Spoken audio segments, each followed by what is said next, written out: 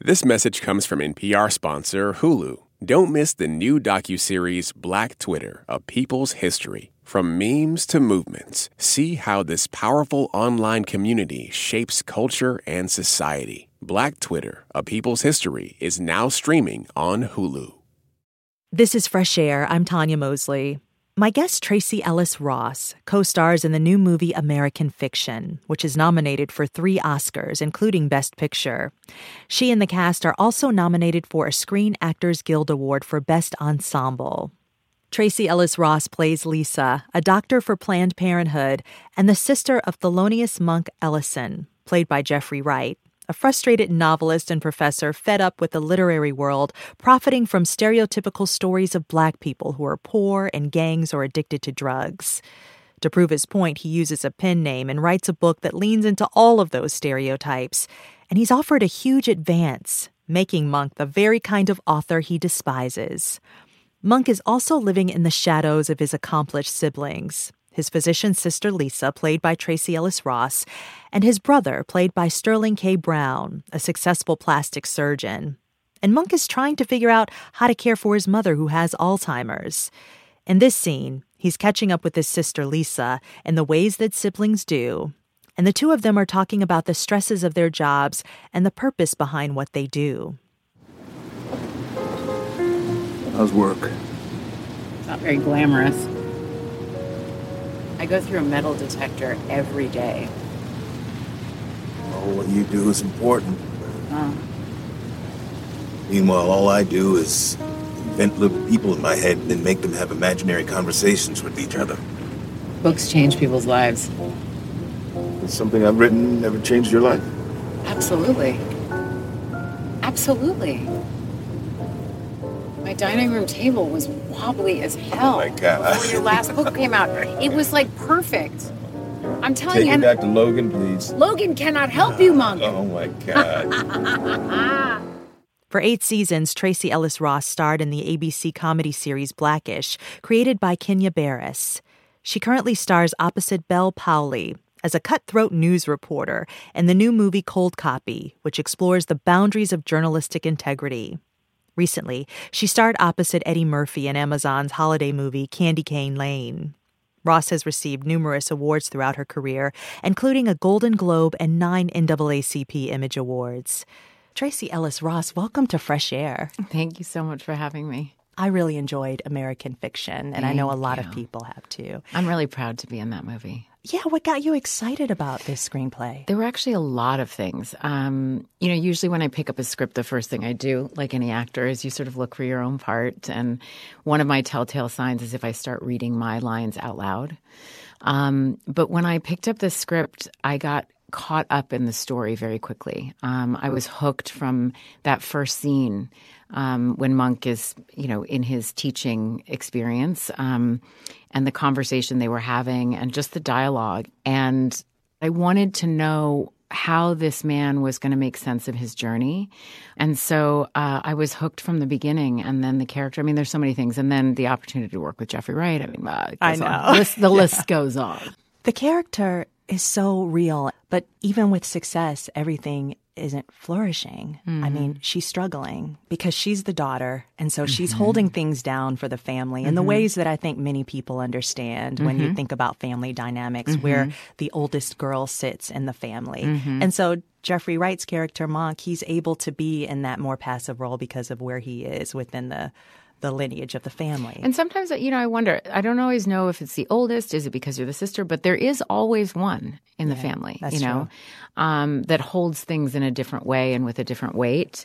And I think that was also one of the things that was so beautiful about the way the story was written and what was so compelling to me watching it and why I feel so proud to be in the film. We rarely get to see Black people in quiet movies. So much isn't said that is there. Yeah. We don't have to expositionally explain our experience in what we say, what was written on the page. There's a sense of Cord in this movie, and I do think he fought for this. Cord Jefferson, the writer. The writer and director. director, yeah. That he gave our characters, these people that he, gave life to on the page, but that we breathed life into, room to be. in a way that means you're trusting and have a sense of knowingness around the experience of being a Black person. This is Court Jefferson's directorial debut. I know. And I think I've read that you like working with first-time directors. do. What do you like about it? It's like the smell of fresh cut grass. It's Yeah? like, it's that like there's a sense of, it's like a curiosity and a willingness and flexibility, but also I really believe that my job as an actor when I'm not a producer on a project, which I do as well, is to be of service to the director and to be of service to their vision and what they're creating. And that's not to say I don't bring all of my wealth of opinions because I have a lot of them. Yeah. That's not to say I don't bring those, but it really is to be a part of that creative experience. And so first-time directors, and I also remember being a first-time director, and there's just something, you're seeing it all new and fresh, and just a joy for me, a joy. Okay, so Blackish, which Yeah. ran for 8 seasons. Yep. You played Rainbow Johnson, Dr. Rainbow Johnson, known as Bo, an anesthesiologist, wife of Dre, played by Anthony Anderson. And in the show, you're the mother of 5 children. Yes. I want to play a clip from the show, and just to set it up, your husband grew up in Compton in the 80s, and he's still connected to his childhood friends. And one of those friends is a starving artist named Shah, and he's been staying at your home, sleeping on your couch, not showering, lounging all day. And your character, Bo, cannot stand it. And she really can't stand it when she sees her kids emulating him. Let's listen. Why is Skid Row in my house? We're off the hamster wheel, man. No! Shaw got to you too? What's the point of playing society's game when it's clear you can hit it big by sleeping all day? There's so much jelly on your neck. Thank you. Zoe, are you tan or are you dirty? Mark Zuckerberg never changes his hoodie. Billionaire tech artist. I'd show you the beautiful art of my dance, but standing is for sheep. Is it now? Bah! You stink. And you know what else? None of you are talented enough to be starving artists. None of you, okay? And I'm your mother. I'm your biggest fan. And do you know how this is going to play out for you? You're going to fall behind at school. You're going to get stupid. You're going to get skin infections because you don't shower. And then when you turn 18 and your dad and I kick you out, you're just going to roam the streets. And you're going to do really bad things for small amounts of money and chicken nuggets. And then you're going to die in the gutter. And people are just going to step over your little lifeless body on their way to Pinkberry. Does that sound good? Huh? Sound good to you? You like the way that sounds? I think I'll go do some algebra. Yeah. I'm gonna hit the shower. Go hit the shower. Me first. My areas are disgusting. And? I was last to the party. I'm gonna give this one more day. What? Give me the carton, little girl. I'll kill it for the family. That was a scene from the series Blackish, which ran for 8 seasons on ABC. I read, Tracee, that you were initially nervous about transitioning to this role of mother on TV. I was. Because you didn't want to be maybe typecast, or? No, just, Hollywood is limited in its thinking and particularly in its ability to see the elasticity and beauty of Black women and all that we can do, and particularly in the limited idea that as you become a mother or sort of transition to that role, you won't be the sexy siren anymore. And one of the things that I really, what's the right word, kept my attention on and was mindful of and kept voicing my point of view about was Bo not becoming wife wallpaper. The way sitcoms are done and the expectation of what is there is that the story is told through the man and the wife becomes the setup or is only there as in context to the man. The man's narrative, yeah. Has no real point of view, no real story. You don't know what her life is off camera. And she really just sets up the jokes of the man. Mm-hmm. And I had no interest in doing that. Yeah. And even though on paper this was a woman who was a doctor and had all these things, it doesn't matter. If the writing doesn't continue to push that and open that space, it's not going to be.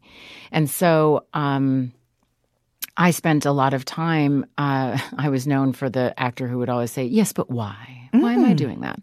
Or, why does Dre come home from work and Bo is at home chopping, cooking dinner? And they're like, oh, well, it doesn't really matter. I'm like, no, but it really does. And they would be like, oh, here she goes. It's often unconscious. It's not that writers are purposefully attempting to do that. It's that sometimes it just services the story in a more efficient way. And that's fine, but that's not what I'm interested in playing. And I always look at, okay, does this ring true for the character? Does it ring true for the scene? And then how does it look in the larger context of television in general and what we are sharing? You know, you embody the character so well, Bo. I think people might be surprised to know that you had to audition for it. Yes. It wasn't written for you.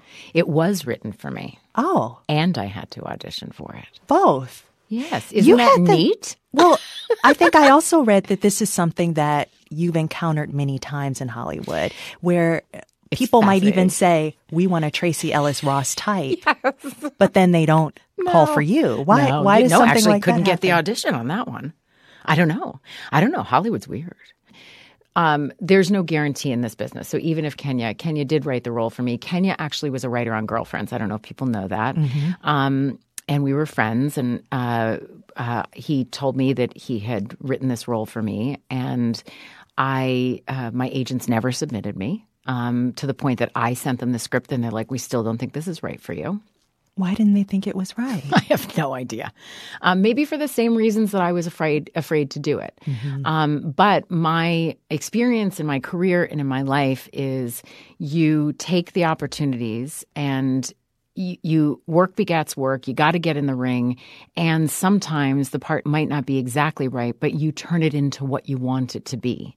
You breathe life and all the things all your dreams, and you get them in those moments, because when the window is open, you got to get in there.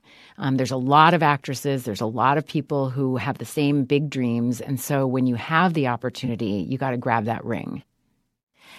Tracee, there's an entire generation who knows your name outside of your mother. I know. It's so nutty. It is nutty. It's quite beautiful, yeah. Is that something that you consciously tried to work towards, or it just has happened over time? It just happened. Yeah. What I consciously tried to work towards is having a sense of who I was outside of my mother's embrace. And I think that that's something that started very young, because I felt very uncomfortable with the attention that I got just because I was her child. It didn't feel genuine, and I felt like, but that's not me. That's her. That's what she did. When did you begin to have an awareness of that? Young, very young. I mean, my mother, when I was growing up, my mother was at the height of her fame. It's funny. I was doing some research for something. Funny thing about my life is I literally can Google, when did my parents get divorced? When did I start Dalton School? I can Google that stuff, which is really bizarre, but kind of fun. To jog your own memory. Yeah, kind of fun. What year did my grandmother die? Things like that. So I was looking at the year my grandmother had passed away, just trying to remember what else was happening, and remembering how my mom, in my life, has never said, like, I don't have time or not now, and how, the woman that the world knows as Diana Ross, doesn't hold a candle to my mom. Like, who my mom is like a mother. It's just a fraction of who she is. It's like a fraction. The Diana Ross, the mom that I have is that lady is stellar. And just the way she parents, you can see it in how close me and my siblings are. I will tell you, there's not a day that goes by that I don't think about something I heard you say about your mother, that she was always there for dinner. Oh, yes. Yeah. She always put you guys to bed. Yeah. And listen, I'm a very busy lady. I don't have children. And I'm like, how did she do this? So my mom would record at night after she put us down for bed. And then she would wake us up in the morning when she got back from the studio. And then she would go to sleep. She would sit with us at breakfast. She never left us for longer than a week. So she would commute out to go and do her shows.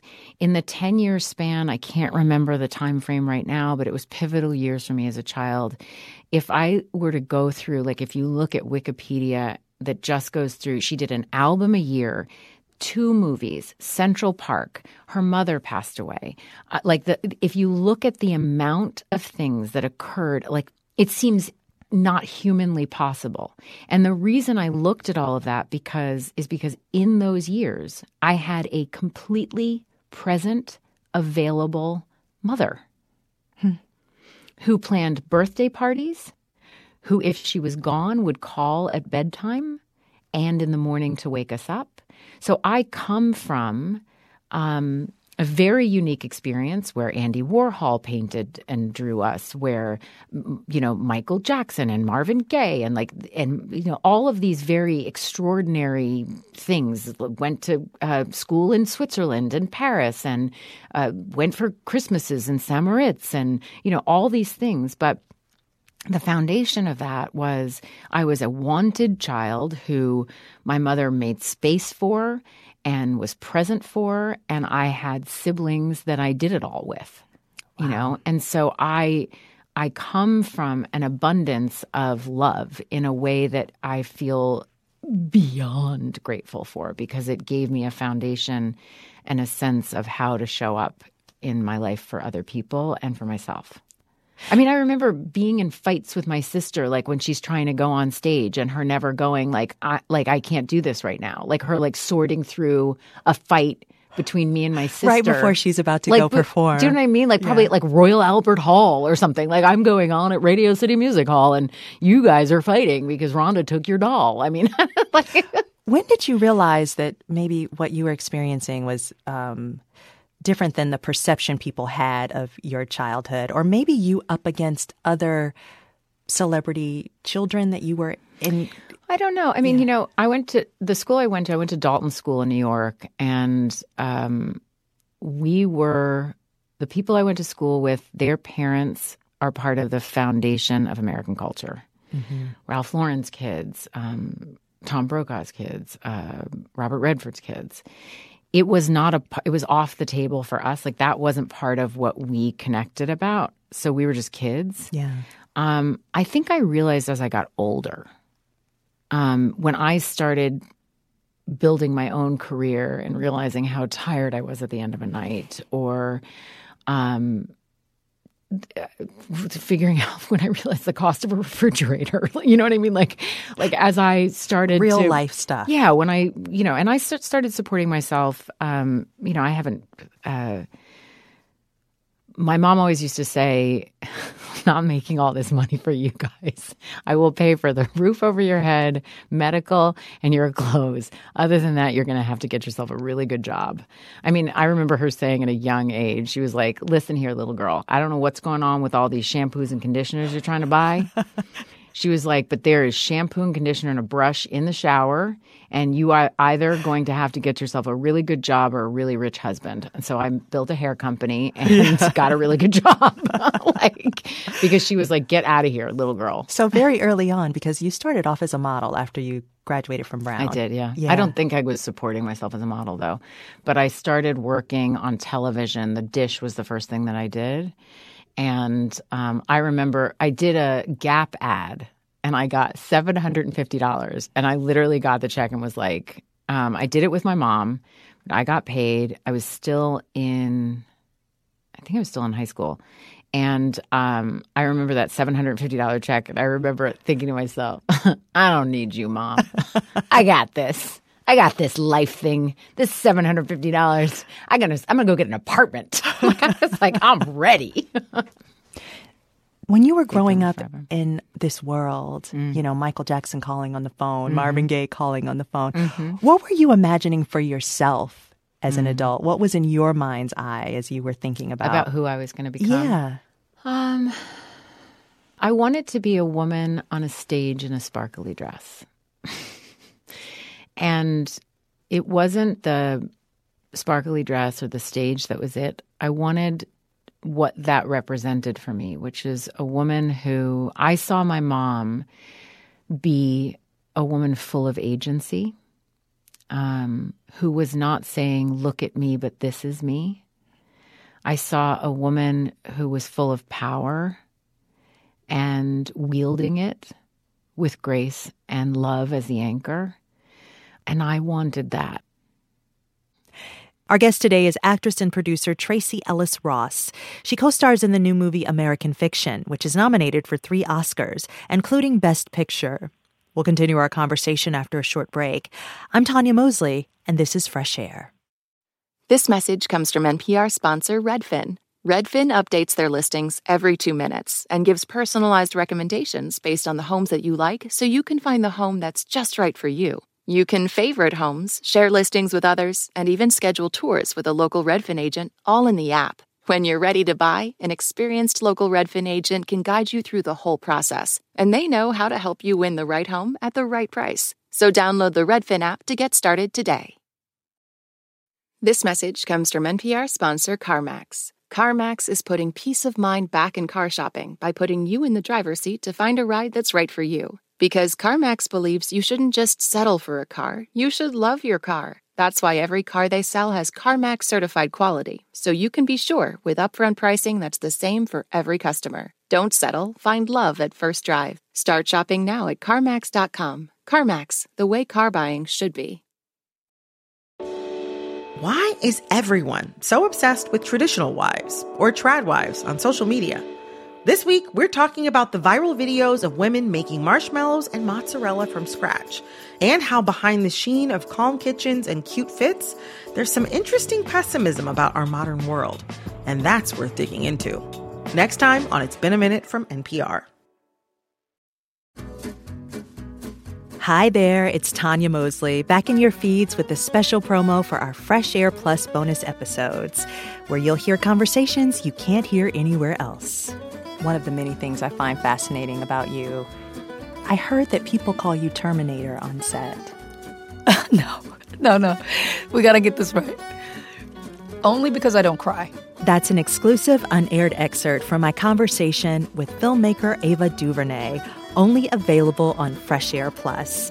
And if you're not a supporter yet, what are you waiting for? Find out more and join at plus.npr.org. Let's get back to my interview with Tracee Ellis Ross. She co-stars in the new movie American Fiction, which is nominated for 3 Oscars, including Best Picture. Ross is also nominated for a Screen Actors Guild Award for Best Ensemble in American Fiction, along with Jeffrey Wright, Sterling K. Brown, and Leslie Uggams. For 8 seasons, Tracee Ellis Ross starred in the ABC comedy series Blackish, created by Kenya Barris. And recently, she starred opposite Eddie Murphy in Amazon's holiday film Candy Cane Lane. Before Blackish, she played the role of Joan Clayton in the comedy series Girlfriends, for which she received 2 NAACP Image Awards for Outstanding Actress in a Comedy Series. Ross is also the CEO and founder of Pattern Beauty, the hair care line she created for the curly, coily, and tightly textured community. In 2017, you gave a powerful speech at Glamour's Women of Year Summit. You were 45 years old at the time, and you spoke about how you are perceived as a single woman who doesn't have children. Mm-hmm. What was the impetus for you giving that speech? Oh, a lifetime of trying to figure out how to love myself in a world that says that without a partner and without children, I'm not worthy of love. And, you know, it's a daily reprieve on bumping up against that in a world that doesn't always support that or celebrate it the way I do. But it came from, I realized, I spent 8 years on Girlfriends as a lawyer and then a restaurateur as Joan Carroll Clayton. And let's orient people. That's from 2000 to about 2008. Correct. Yeah. The lead character on a show that was the epicenter of this friendship group, the one who brought all these women together, Tony, Joan, Maya, and Lynn. And the core of Joan's journey was about being chosen. And that's what she talked about all the time. She never felt worthy enough without that. And that was the language that I used for the 8 years of 170 some odd episodes. And I also that was being mirrored back to me in a world that also supported that. Young girls are taught to dream of their weddings, not their lives. And I was one of those girls. You were one of them. You had it all planned out. Oh, I can tell you. I know exactly what that wedding was supposed to be. And I thought it was going to be I was like, I'm going to have a wedding or a 25th birthday. I mean, it was like either or. And I used to dream of either my wedding or my funeral, either how I achieved the love or people were mourning the fact that they hadn't loved me the way they should have. I mean, it was just, I'm very dramatic. I mean, what are you going to do? I'm an actor. You know what I mean? I gotta get Anyway, so, all these years later building up, and then you get to 45 at the time. I'm 51. I'm still not married and do not have children. And it's like, are you waiting to live your life until? And am I building my life to be someone to choose? Or am I building a life that I want to choose myself? Was there a moment that clicked for you that, wait a minute, who am I living for? And what am I living for to aspire to? Well, yeah, I think a lot of it was coming to gaining a more productive relationship with loneliness. I travel on my own often. From the time I was 22, I've taken beautiful solo trips. I go to dinner by myself, and I've learned with a lot of trial and error and a lot of discomfort and a lot of facing and allowing the shame to burn off, to just walk into my life as the person I want to be. And, they say shame should have already mastered everything. Oh, like an acronym. Say it again. Should have already mastered everything. No, no, no. That's the beauty of it. That's why I love working with a first-time director, because you get to have the curiosity of, I don't know. Is that something you like? I'm not sure. One of our producers, Heidi, said this about you. She said, you make us feel like we want to try. Oh, my God. You're going to make me cry. Oh, that makes me cry. That's all I want for people. I want people to have the courage to be free in their own skin and to live their lives. And because I know what it was like when I felt stuck in my own body, stuck like I was wrong and I had to do it differently and I had to do what people thought they wanted of me, which is why I identify with Monk's story. Is it still a process for you? Every day. Like you've not mastered it. There's no mastering of this. No, I don't think there is. I don't think there will be. I don't think there should be. I think it's the sense of that. That sense is what makes life so full. Yeah. Every day is a new little adventure, and I have all the tools that I use to help hold me in that. You also really embrace aging. I really do. Yeah. What's the other choice? Well, to constantly fight against it. No. But that's fighting against all the things you're just talking about accepting yourself. It is an honor to get older. Not everybody has this opportunity. Not everybody does. And I hope that I keep having the grace to embrace these very, very interesting changes that are happening to Listen to me. I love that we're having these discussions about menopause lately. Me too. Yeah, they're just. But it's an honor to move into a new phase of my life, and I want to make space for it. I'm confused by some of it. I'm waking up every hour right now with a hot flash. It's terrible. It's a really nutty experience, and I have found that, resisting it does not make it go away. It just makes the experience harder. So, a little lipstick goes a long way. Please tell this story. I hope I have it right. When you were a child, you also looked up to older women. I think there was something about you would look at. It's a great story. Yeah, please tell it. So, it's so funny to me. So I just loved grown-up women. I still do. I look at grown-up women's faces and the stories of their lives and their faces and the way they inhabit their bodies. And I saw multiple women that I loved had this beautiful space that was like right under their eyes that looked like it was filled with life. I don't know. I later found out those were called bags. Look, I think that's the new way to describe them. Little pieces of life just underneath the eyes. And I really was like, oh, this is beautiful. In 2020, you played a singer. I did. A legendary singer named Grace Davis. Oh, my Who was in beautiful sparkly dresses on a stage, by the way. Yes, she was. She was in the latter prime of her career, and the movie is called High Note. And in it, you sing. I sing. I want to play a clip of it. The song we are going to play is called Love Myself. Let's listen.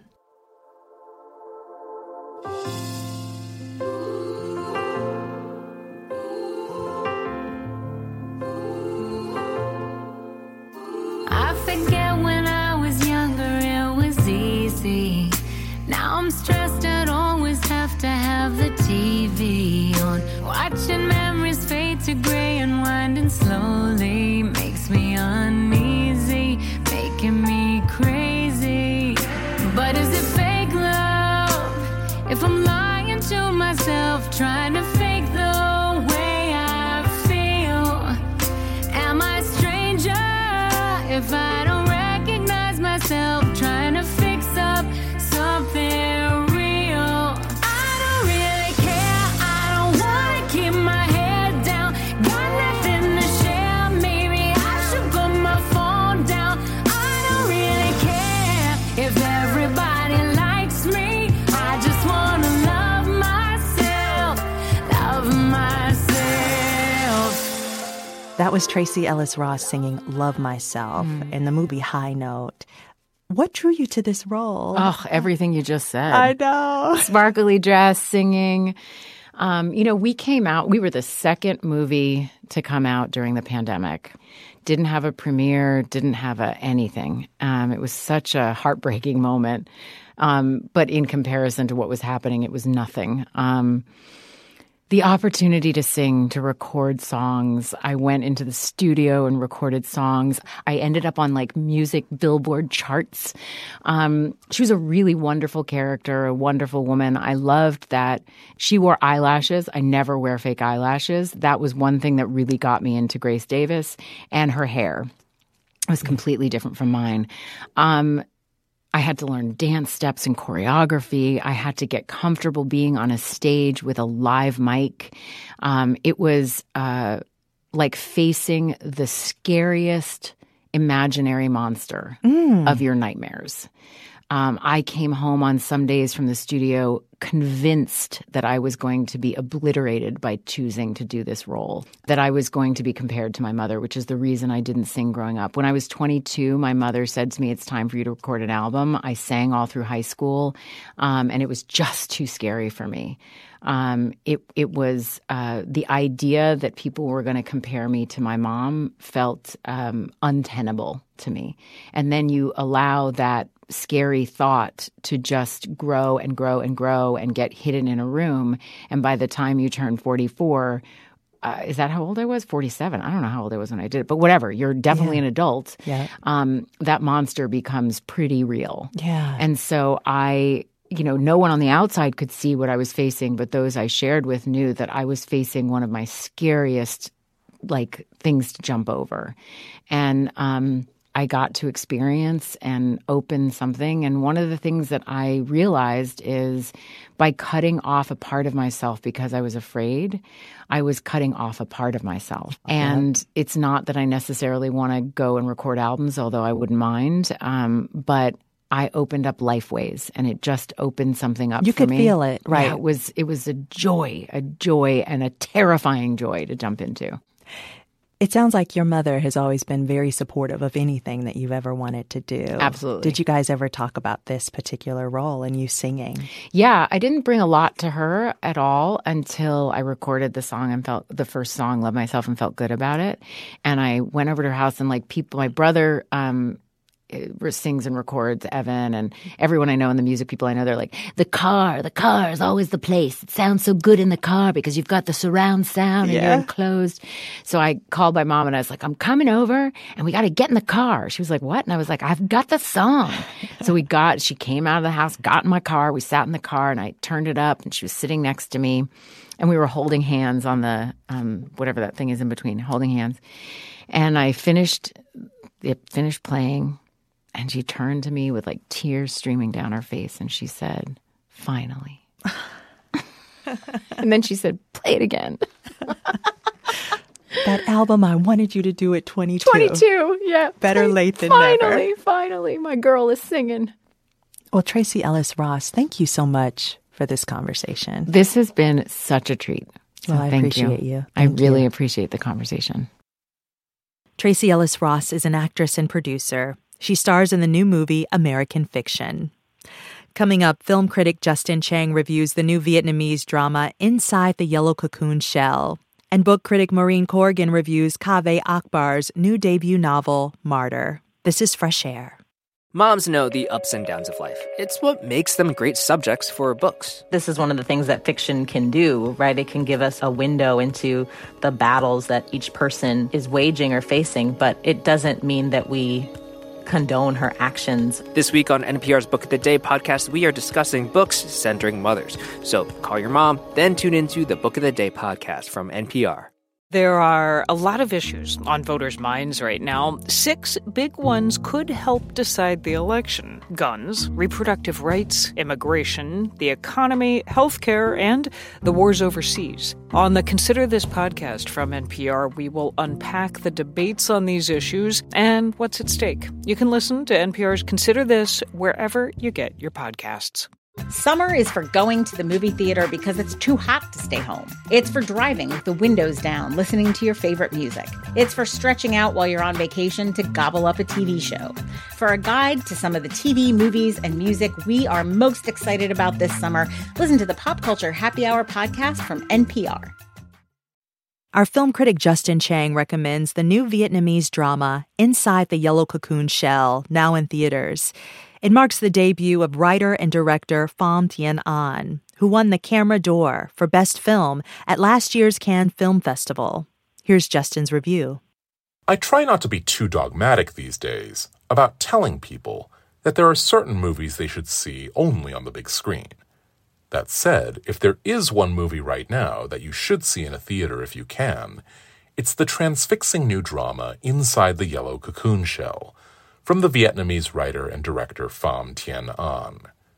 It's the kind of film that envelops you with its gorgeous images and hypnotic rhythms, and it requires close, wide-awake attention to work its peculiar magic.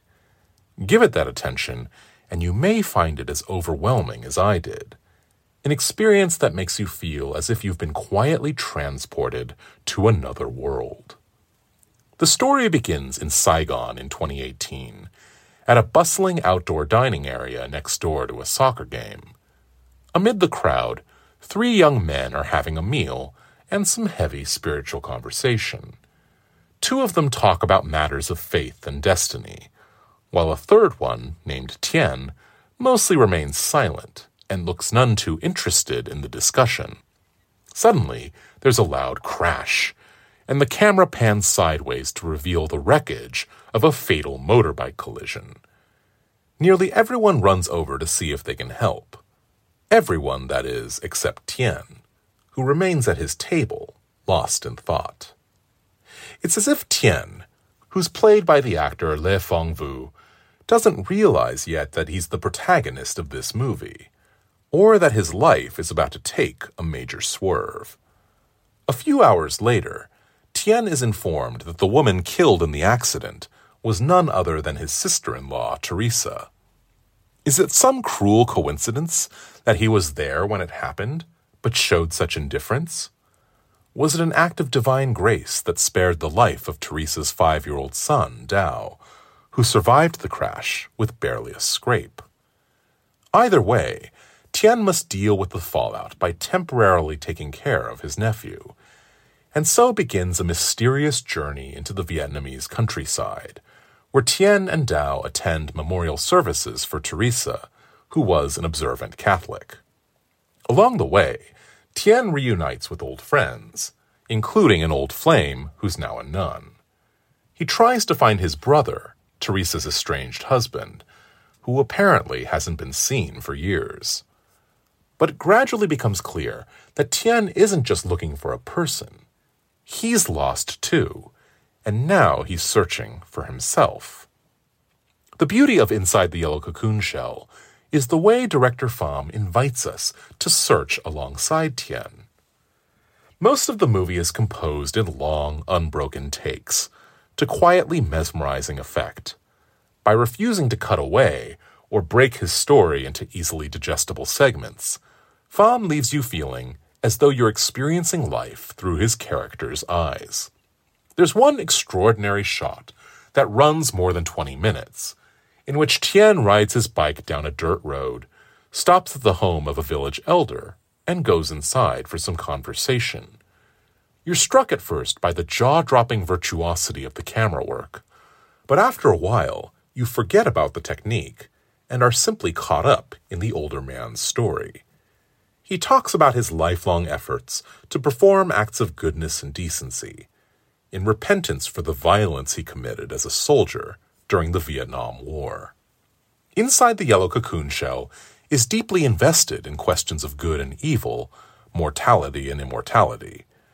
But while the movie offers a fascinating portrait of Vietnamese Christianity, unfolding in village homes crowded with Jesus paintings and figurines, it never suggests that the truth can be found within one religious tradition or doctrine.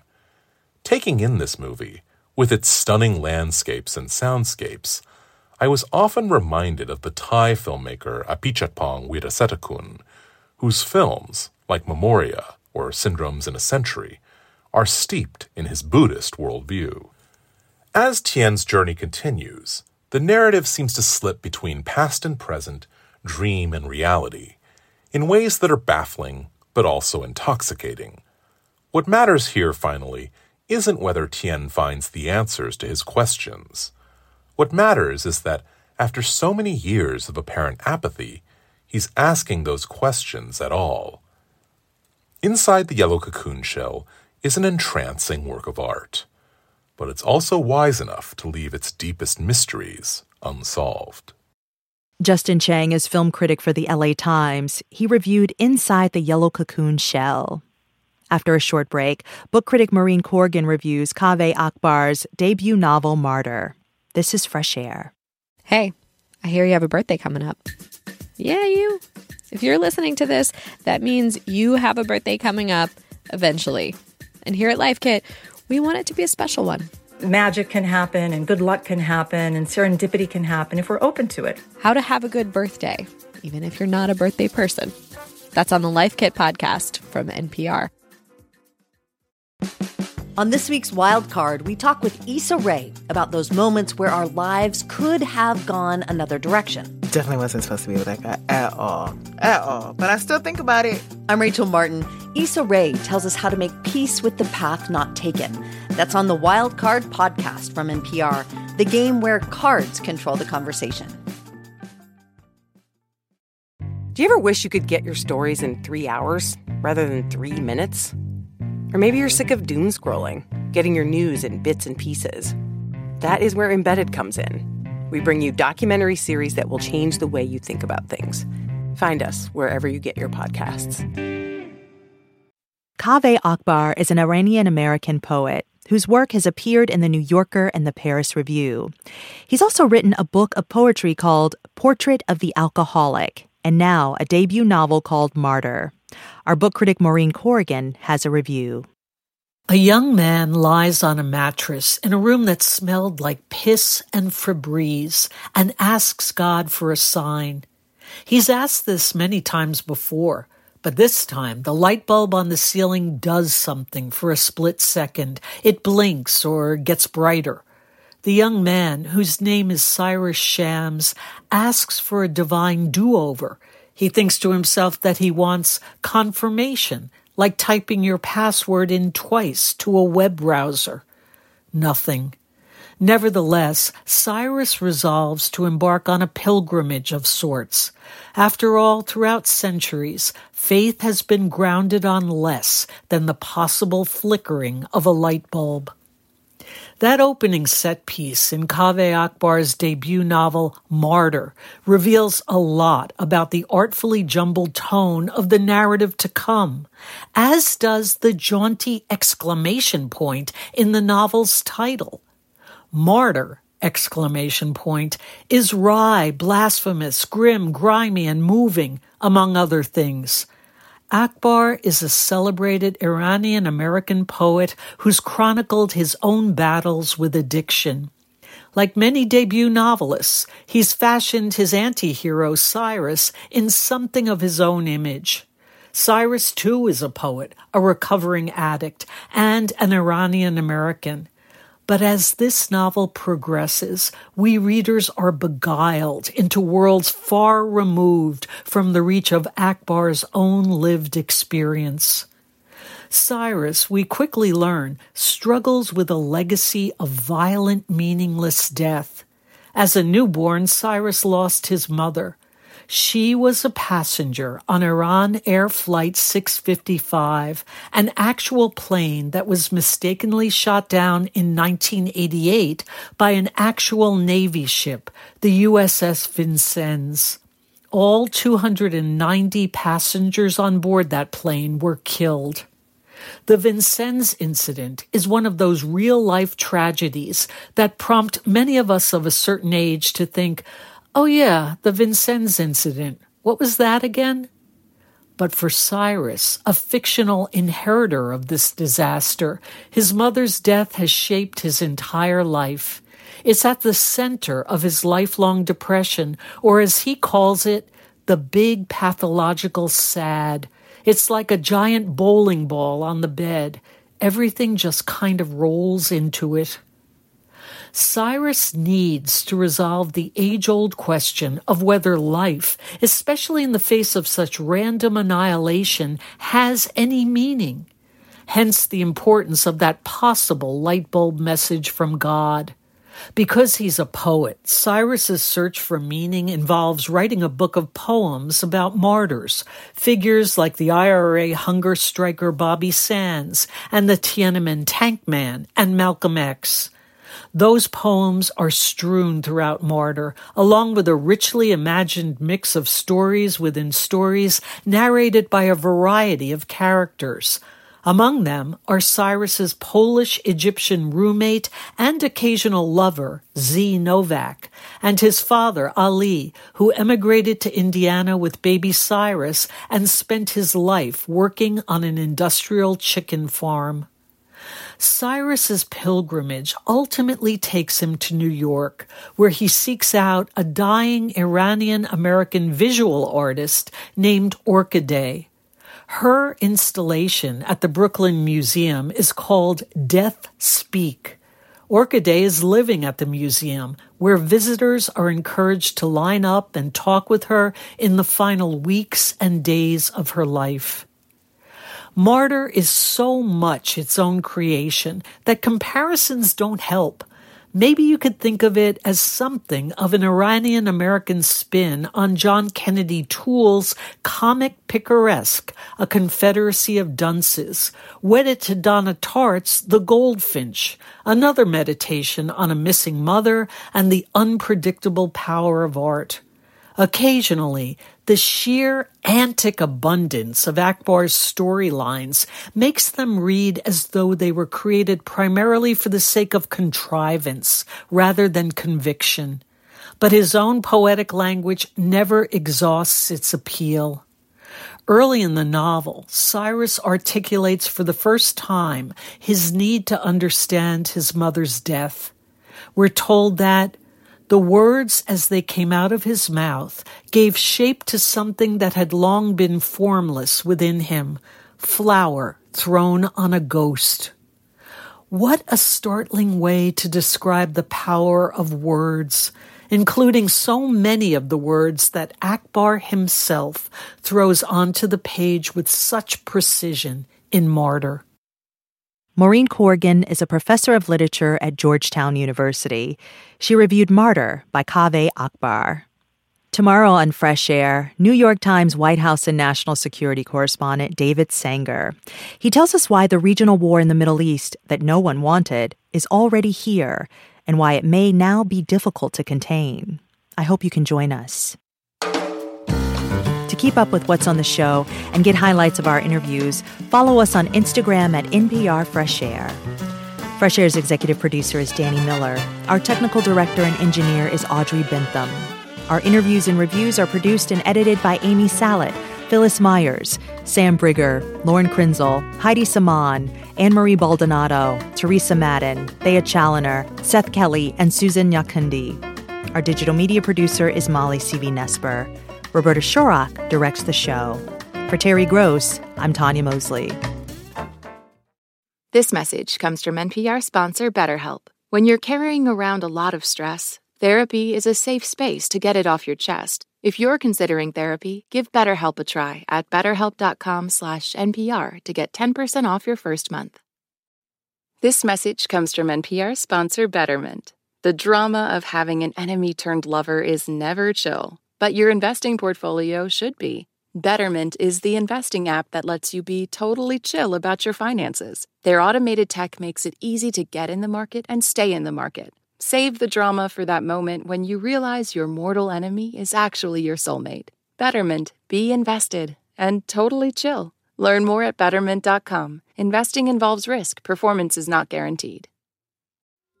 Taylor Swift has dropped a new album. She is the biggest pop star in the world, and everything she does makes news. I gasped. I was like, oh my God, I've been there, and you can identify with it. For a breakdown of Taylor Swift and her new album, The Tortured Poets Department, listen to the Pop Culture Happy Hour podcast from NPR.